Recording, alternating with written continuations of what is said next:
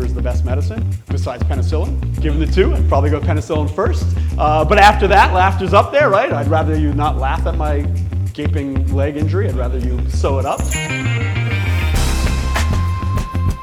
Hey everybody, welcome to Beyond the Norm. In this great episode, Norm answers questions at a student Q&A. He talks about the cross-section between humor and wellness, the physiological effects of laughter, and taking risks and taking chances.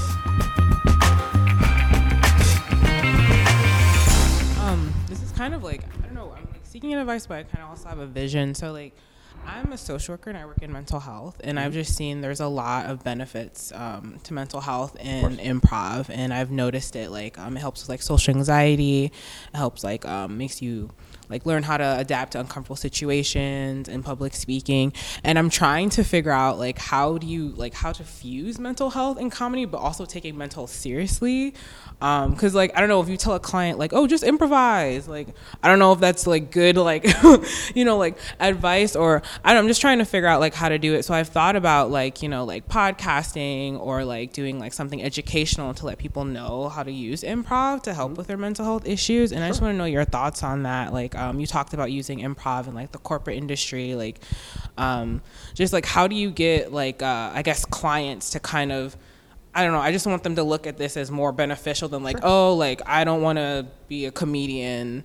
Because a lot of people, when I say improv, they're like, oh, you're going to be a comedian. And I'm like, not really. I mean, I would love to be a comedian if I can make enough money.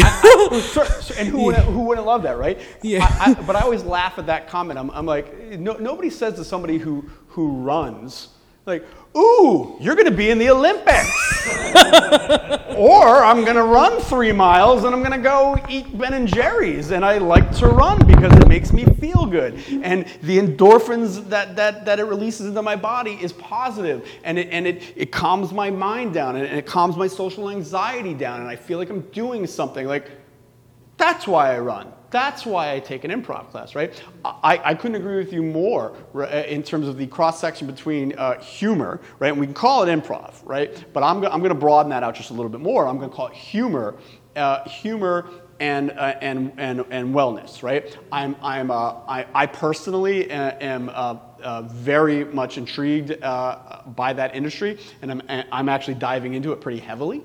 Right, which is the cross-section of humor and wellness, both mental and physical, right? We all understand there's an adage called laughter is the best medicine, right? We've all heard that before. What I like to say is laughter is the best medicine, besides penicillin. Given the two, I'd probably go penicillin first. But after that, laughter's up there, right? I'd rather you not laugh at my gaping leg injury. I'd rather you sew it up, but yeah, it has that thing, right? There is so much science behind this, right? All you have to do, right, is go health benefits of humor, and you will have all kinds of articles come up, right? And so I've created this thing under the brand I'm working on. It's kind of new. Nobody really knows it too much. Ed knows it a little bit. Is I'm creating a brand called Best Medicine, right? That is specific to wellness and the use of humor, and that can be improv, that can be stand-up, that can be laughter yoga, that can be clowning, it can be all of these things. There is a universe out there, and the great thing is, and you don't get to believe me because I'm just a guy.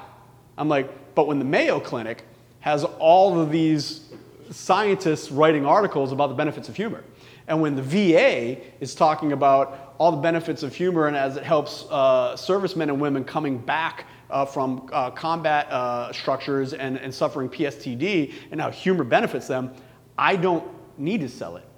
They're selling it for me, right? So I think you're dead on in that. I think what I would probably recommend is that just do some more research. See what other people are doing and saying about it, right? Because at the end of the day, when you laugh, the physiological things that happen is you release stress-reducing hormones. I think it's cortisol. Is that? That's the bad stuff. That's the bad stuff. What's the good stuff? Endorphins, right? So it's the endorphins, right? You're flooding your body with endorphins. You're making yourself feel good. There are all kinds of huge, giant benefits. Literally, physically measurable, tangible benefits. Not soft, oh, isn't it great to feel good? Sure. No, you're changing your organs. You laugh enough, it's just a chemical reaction, right? There's so many studies of that. So if you look at something like, there's this thing called laughter yoga. I'm going to do it. I'm a performer. I've been in front of thousands. I've spoken in front of 5,000 people, right? I don't care. It doesn't bother me. I'm going to do laughter yoga. I'm scared of it because it's literally sitting in a room and just forcing laughter, and that is it. And it looks insane.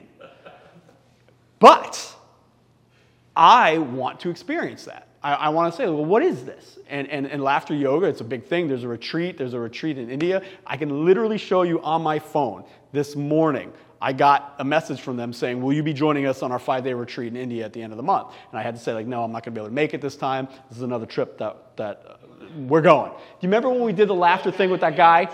Oh, yeah. Remember that guy? Yeah, wasn't that crazy? So we're going to be going to India, and I'm going to go through the whole thing. But the point being is there's so many things that you can explore.